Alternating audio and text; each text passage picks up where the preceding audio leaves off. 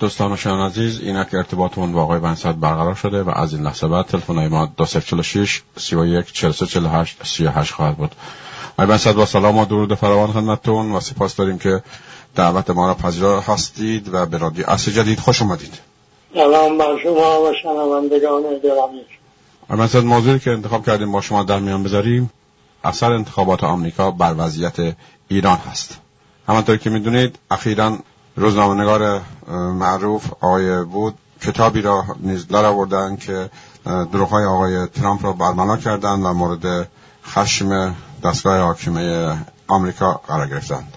خواستم اثر انتخابات آمریکا را بر وضع ایران بدونم و همچنین پیشبینی شما از فردای انتخابات آمریکا چه خواهد شد. میکروفون در اختیار شماست و یادآوری می‌کنم شنوندگان عزیز این گفتگو از طریق اینستاگرام آقای بنیصدر با آدرس @بنیصدر هر جمعه از ساعت 19:40 پخش میشه. میکروفون در اختیار شماست آقای بنیصدر، بفرمایید.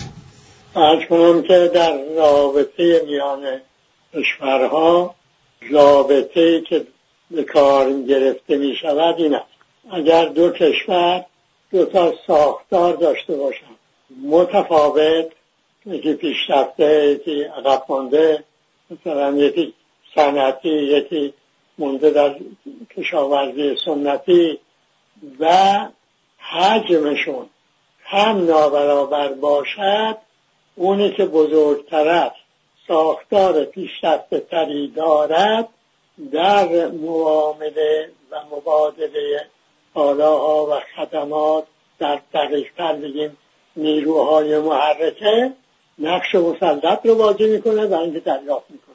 اونی که ضعیف‌تره میده از دست میده. خب حالا از این دید که نگاه کنیم رژیم پهلوی و جانشینش رژیم ملاتاریا به عنوان در رابطه با امریکا و غرب از لحاظ ساختار که خب خیلی عقب مونده تر است، از لحاظ حجم هم که مثلا مقایسه مثلا یکی دو گرمه با هزاران تن بلکه بیشتر. هنوز من این مقایسه که میکنم هنوز اصطلاح رسا نیست. خب بعدیش که در این هیچ کاری هم نکنن اصلا هیچ امریکا قصد سلطه سیاسی بر ایران نداشته باشد و سلطه فرهنگی و اینا، اصلا فقط همین معامله بخوام بکنم، اون مسلط میگیره، این زیر سلطه‌اش میده. حالا با گروگانگیری یه رابطه هم برقرار شده.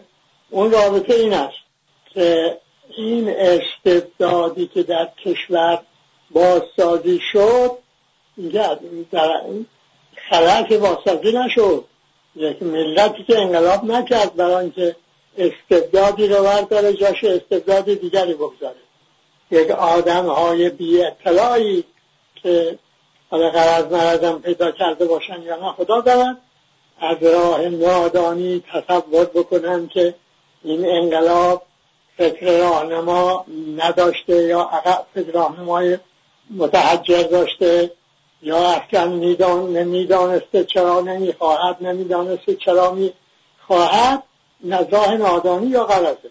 اصول راهنمای انقلاب ایران مشخص معلوم. اون وقت این اصول اظهار شد این دنیا چی ترقی کرد از اون اصول؟ گفت اینا عقب مانده است، واپس مانده است، تحجر استقلال آزادی رو گفت تحجر، حقوق انسان رو گفت تحجر، ولایت جمهور مردم اینا که نگفت که.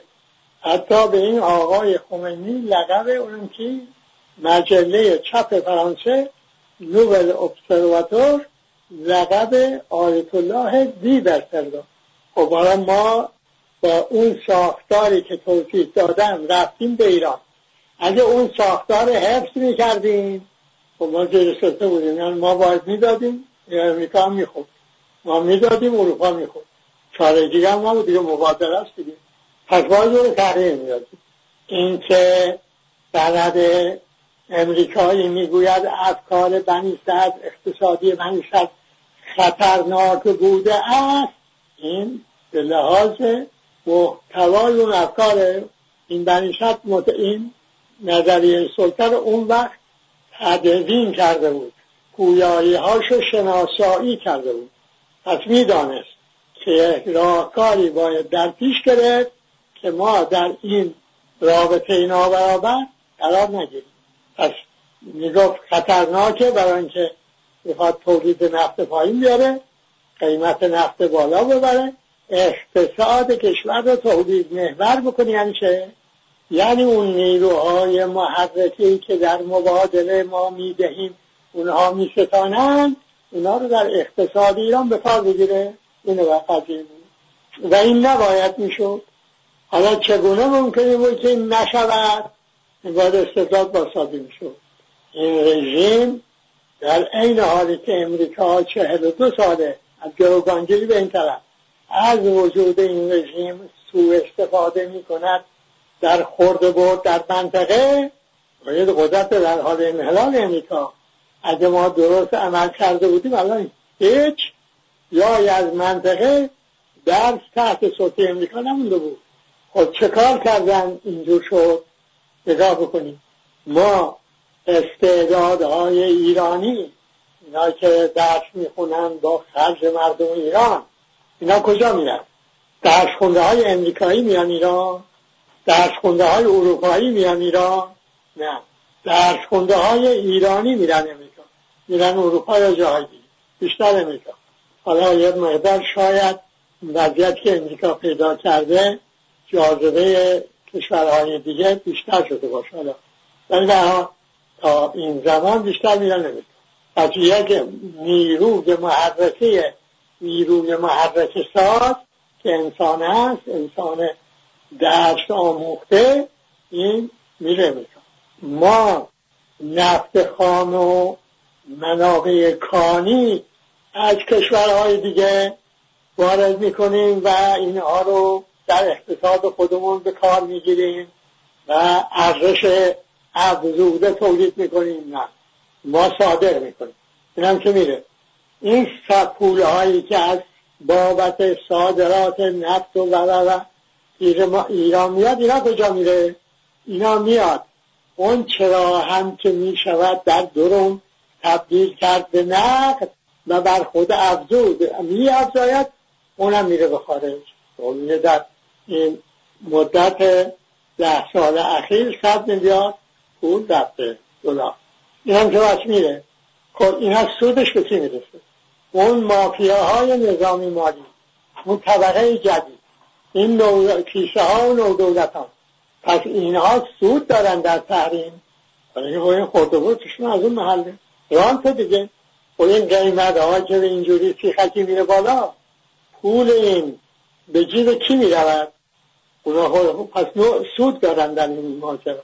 بلا هیچ دولت عاقلی نمیاد وقتی این ساختار نابرابر، حجم نابرابر، به قول آقای مقام فراهانی اون زمان فتریشا صحبت جنگ ایران عراق بوده، که مشورت میکرده فتریشا که به جنگیم یا نه جنگیم. پرسیده بود آقای مقام که دولت روسیه چقدر مالیات میستاند؟ گفتن 60 میلیارد، 60 کرور. اون زمان یعنی 500,000 تومان. گفتم خب ما چقدر مالیات میستانیم؟ گفتم 6 کرور. گفتم خب 6 کرور با 60 کرور نمی‌جنگیم. به جنگی خوشی کسب. این اون گوش نداد، جنگید و این شد ترکمنچای این بلاها سر ایران ها. خب حالا که ما یه قرن جلویم که خیلی بیشتر از یه قرن جلویم، هنوز این ملت‌ها نباید بفهمه به این که با ساختار متفاوت و حجم نابرابر جنگیدن یعنی نیروهای محرکه رو تخریب کردن و صادر کردن. خوب میفهمه اینو، اما این موقعیتشو، استبدادشو، خورد و بردهاشون از همین رابطه کنن. پس اصل برای اونهایی که خورد و برد دارن، دیدم این روزنامه جمهوری اسلامی هم همینو نوشته بود، اونا سودشون این است که آقای ترامپ پیروز بشه و این ماجرا ادامه پیدا کنه. اونا کیسه هاشون رو پرتحالا مردم ایران به روسیه نشستن و بدتر می شود، اونا کیفشون نمی‌گذن. تا وقتی که این ملت رو می شود فعل پذیر نگه داشت، مهار کرد، و باید دوشید. سهم شیر رو اون که مسلطه میبره، اینا هم یه سهمی بهشون میرسه، میشن به اصطلاح میلیارد کاخهای به قول خودشون آنچنانی میسازن و پولهاشون رو از کشور خارج میکنن، در کشورهای مختلف به اصطلاح از خطر حفظ میکنن. خب حالا بیایم ببینیم که آیا در رژیم کسانی هم هستن که از شکست آقای ترامپ خوششون بیاد؟ بله هستن. اونایی هستن که اگر آقای ترامپ پیروز بشود، موقعیتی هم که الان دارن در خطر میفته، احتمالا اینا باید دست بدهن، خصوص این که این قضیه جانشینی آقای خامنه‌ای هم هست و اونا میخوان که این جانشینی بدون هر گونه خطر انجام بده. پس اونا مایلن. حالا اما از لحاظ مردم ایران به قضیه نگاه کنیم، چه فرق میکنه؟ فرض کنیم که این آقای ترامپ شکست خورد و آقای بایدن شد رئیس جمهور و دیگه شرط شروط جدیدی هم نخواست و برگشت به اون قرارداد وین شده و تحریما هم برداشت. به حد اکثری نمیگه. حالا که این حد اکثر زیادی خوشبینانه است به لحاظ این که این آدم یعنی آقای ترامپ وضعیتی ایجاد کرده که او بخواد بدون شرط و شروط برگرده به اون قرارداد، تو جامعه امریکایی اقشو میشستن که او یه چیزی داشت به دست می آورد تو از دست دادی، ناچار شرط و شروط خواهد داشت. حالا فرض کنیم نخواهد داشت. اون رابطه که گفتم تحریم ها رو برداشتن، ما این با این ساختار اقتصادی، با این دولت استبدادی که خود این امر که میگوییم اگر بایدن پیروز بشود چه خواهد شد، یعنی ما احتیاج به صادرات نفت داریم دیگه، یعنی باید ثروت ملی رو صادر کنیم و از محل او زندگی کنیم. چون اینجوره میگیم بایدن بشود بهتر است. پس از لحاظ صادر کردن نیروهای محرکه بعد این است که آقای بایدن بیاد، بله این کار عملی خواهد شد. خب تو اون ساختار نابرابر، حجم بزرگی نابرابر، طبق اون قانون که گفتم نیروهای محرکه از ایران به غرب ادامه پیدا میکنه. حالا چون تحریم ها رو برمیدارن، چین و روس هم بیشتر، اونا هم این مقدار تحریم ها هنوز مانه، اونا هم برداشته میشه، اونا هم بیشتر میده. چی میاد جاش؟ چون شما ایرانی از خودتون رو بشونید، چی میاد جاش؟ سرمایه میاد؟ نه، کالا میاد. چه کالایی؟ اون کالاهایی که جیبه های وارد کننده ها رو بیشتر بکنه. چنان که قبلا همینجور بود دیدیم. وقتی که اون قرارداد وین رو امضا کردن، هشدار دادم همون زمان مردم ایران گمان نکنید این پولایی که از توقیف خارج می شود و تحریم ها برداشته می شود و نفت صادر می شود، ایران می شود بهش. ایران محتاج تغییر ساختار اقتصاد، محتاج تغییر ساختار دولت، محتاج ایجاد زیربناهای متناسب با اقتصاد تولید محوره، محتاج حقوند شدن شما ایرانیان است به ترتیبی که منظرت پیدا کنید. این تولید همچه خیال نکنید که یه چیزیست که یه کارخانه اونجا میزنید و یه موادی میریزید توش از اتاق کالا میده بیرون و قدرمه مثلا حل شد.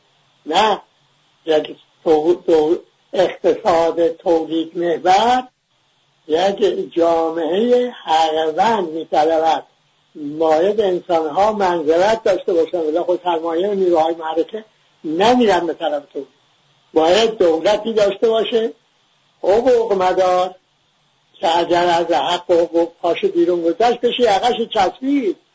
یک رژیم استبدادی که اختیار میگه آقا شما بخواهید در این، حالا بردن قانون مجلس که این کسی که نامزد ریاست جمهوری میشه از این به بعد باید بره جلو شورای نگهبان امتحان بده که این اولا ذوق در ولایت مطلقه فقیه، ثانیاً اگه کسی استدلال کرد بر بطلان ولایت فقیه بتونه جوابش هم بده، برنامه‌ش هم باید شورای انقلاب تصویب کنه.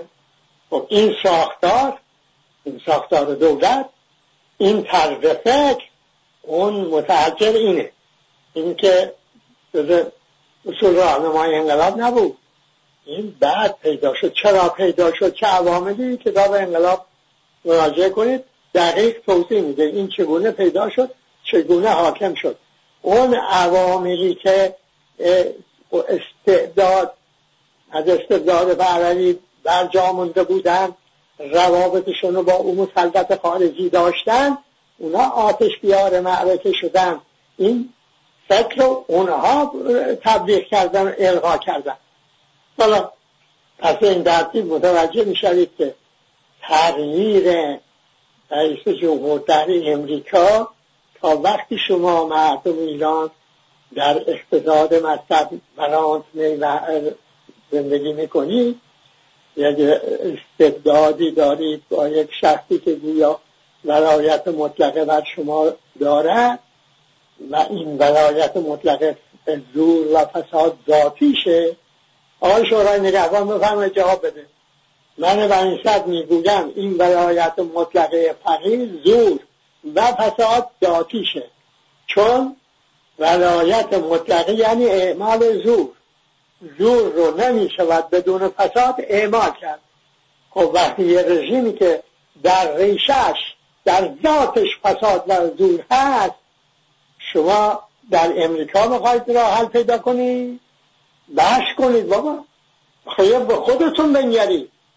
شما برای اینکه بیگانه در زندگی شما مردم اثر نداشته باشد باید استقلال و آزادی داشته باشید. یعنی ساختاری داشته باشه اقتصاد شما، دولت شما، جامعه شما نظام اجتماعی داشته باشه که حتی المقدور نیازمند مبادله با اون قدرتی که حجمش بزرگتره، ساختارش بیشتر بتره نداشته باشید. بتونید این نیروهای محرکه رو در درون جامعه خود فعال کنید، رشد کنید، نیرومند بشید. اون وقت نیرومند شدی، متناسب با جمعیت ساختار باز پیدا کردی، نظام اجتماعی باز پیدا کردی، یعنی نظامی پیدا کردی که رابطه ها رو حقوق تنظیم میکنن و نیروهای محرکه، انسانهای با استعداد و با مهارت، سرمایه ها، نفت، گاز، مواد معدنی، اینا همه در اقتصاد ایران فعال میشوند. به نسبت جمعیت در سرزمین احتمالاً نیرومندتر میشی از اون یکی و در مبادله لااقل زیاد نمی‌کنی. ولی در وضعیت کنونی هر که اونجا بشود رئیس جمهور، جریان صدور نیروهای محرکه از ایران برقرار میماند. اگر اون راه ها رو باز کنه خب بیشتر میده این نیروهای محرکه. در عمل شما فقیرتر میشوید، گرچه احساس کنید که مثل که این تحریم ها رو برداشتن، یک ذره فشار تورم کمتر شد و یه مقدار این مثل مسکنه. واقعیت توجه کنید، این 40 ساله که این دوره این رژیم، قبلش هم دوره رژیم پهلوی. حساب کنید ببینید چقدر استعداد نه عرض کنم درآمد حاصل از فعالیت های دیگه شما مردم ایران، منابع کانی شما چقدر رفته چقدر آمده. اینه که باید تغییر بدید. این را هم والا بلدا تلا با این ساختار نمیتونی تغییر بدید. آخه 1 سال تجربه، 2 سال تجربه از قاجار تا امروز تجربه کافی نیست. دو تا استثناء وجود داره. 2 تا. یکی دوره مصدقیه که نفت ملی شد، انگلیسا قول خودشون محاصره اقتصادی کردن و تحریم کردن، پس صادر نشد. و چی شد نتیجهش؟ چون انسان ایرانی منزلتی پیدا کرد، دولتی پیدا کرد که سرمایه اجتماعی در ایران پدیدار شد، سرمایه بین المللی ایران پیدا کرد به لحاظ نهضت ملی و بازتابش در جهان. قول خود مصدق امواج نهضت ملی از شرق تا غرب دنیا رو فرا گرفت. سرمایه فرهنگی پیدا کرد ایران، به لحاظ این برای اولین بار اون ایرانیت، ویژگی‌های ایرانیت ملاک شد. استقلال آزادی سیاست دولت شد. نتیجه اینکه جامعه فعال شد، صادرات در واردات بیشی گرفت. نفتم نبودا. یه دفعه در دوره مرجع انقلاب ایران تولید نفت، یعنی صادرات آوردیم به 1,200,000 بشکه در روز. بهای نفت $34 در بازار آزاد، $44 در بازار اصطلاح $34 در بازار رسمی، $44 در بازار آزاد فروش میدن. ما اگر این گروگانگیری تشریفش نیاورده بود، در همون مدت 16 میلیارد دلار ذخیره ارزی ایجاد کردیم. ساختار بودجه رو تغییر دادیم، ساختار نظام اعتبارات بانکی رو تغییر دادیم، ساختار واردات رو تغییر دادیم برای اقتصاد مختلف، ساختار توزیع درآمدها رو تغییر دادیم. اینها سبب شد که ما یا این مبانی اقتصاد تولید محور فراهم شد که الا باید استبداد بازسازی بشود، اون اقتصاد مصرف در رابطه محور دوران پهلوی تجدید بشود. شد حالا هی بشین و بگو این تقصیر انقلاب. ندونم اون رژیمم بود، همین آش بود و همین کاسه. ساختار که عوض نشده که، ساختار همون ساختار اقتصاد مصرف محور رابطه محور دوران پهلوی. اینو باید عوض کنی. اینم باید اینجای من شما عوض کنید بشود. به خودمون یک تعریف جدید بدیم. ما انسان حقوقمندیم، یک حقوقی داریم ذاتی این حیات ماست، بهش عمل کنیم میشیم انسان خلاق تولید کننده. الان که دارم با شما حرف میزنم مردمی هستیم که خود را تعریف میکنیم مصرف کننده. الان داریم یک سوالی جواب میدیم که مربوط میشه به مصرف. سوال اینه که اگر اون رئیس جمهور امریکا ترامپ نشه، این بایدن بشود، مصرف من و شما چه میشود؟ خب آقا این باید عوض کنیم. این که شد تولید محور، اینجا که گفت من موجود خلاق مولد تولید کننده هستم، اون وقت شروع میکنیم تغییر ساختارها، میشه دارای اقتصاد تولید محور. این که در دنیا کی میشود چه کاره، کی نمیشود چه کاره، اونا هستن که باید بشینن ببینن تو ایران وسط چهارراه دنیا این ملت در چه کاره، چگونه رشد میکنه، چه نقشی در جهان بر عهده میگیره. این بحث امروز بسیار اهمیت داره برای اونهایی که متوجه میشوند این ذهن و طرز فکر مصرف گرا رو باید بکنن تولید گرا و اونها به خودشون زحمت بدهند این بحث رو در جامعه بگسترانند تا این جامعه از فعل پذیری بیرون بیاد، بشه یک جامعه فعال خلاق، خود رو مسئول بشناسد، به لحاظی که خود رو مستقل و آزاد تعریف. شاد و پیروز باشید. با سپاس فراوان از شما بنیصدر.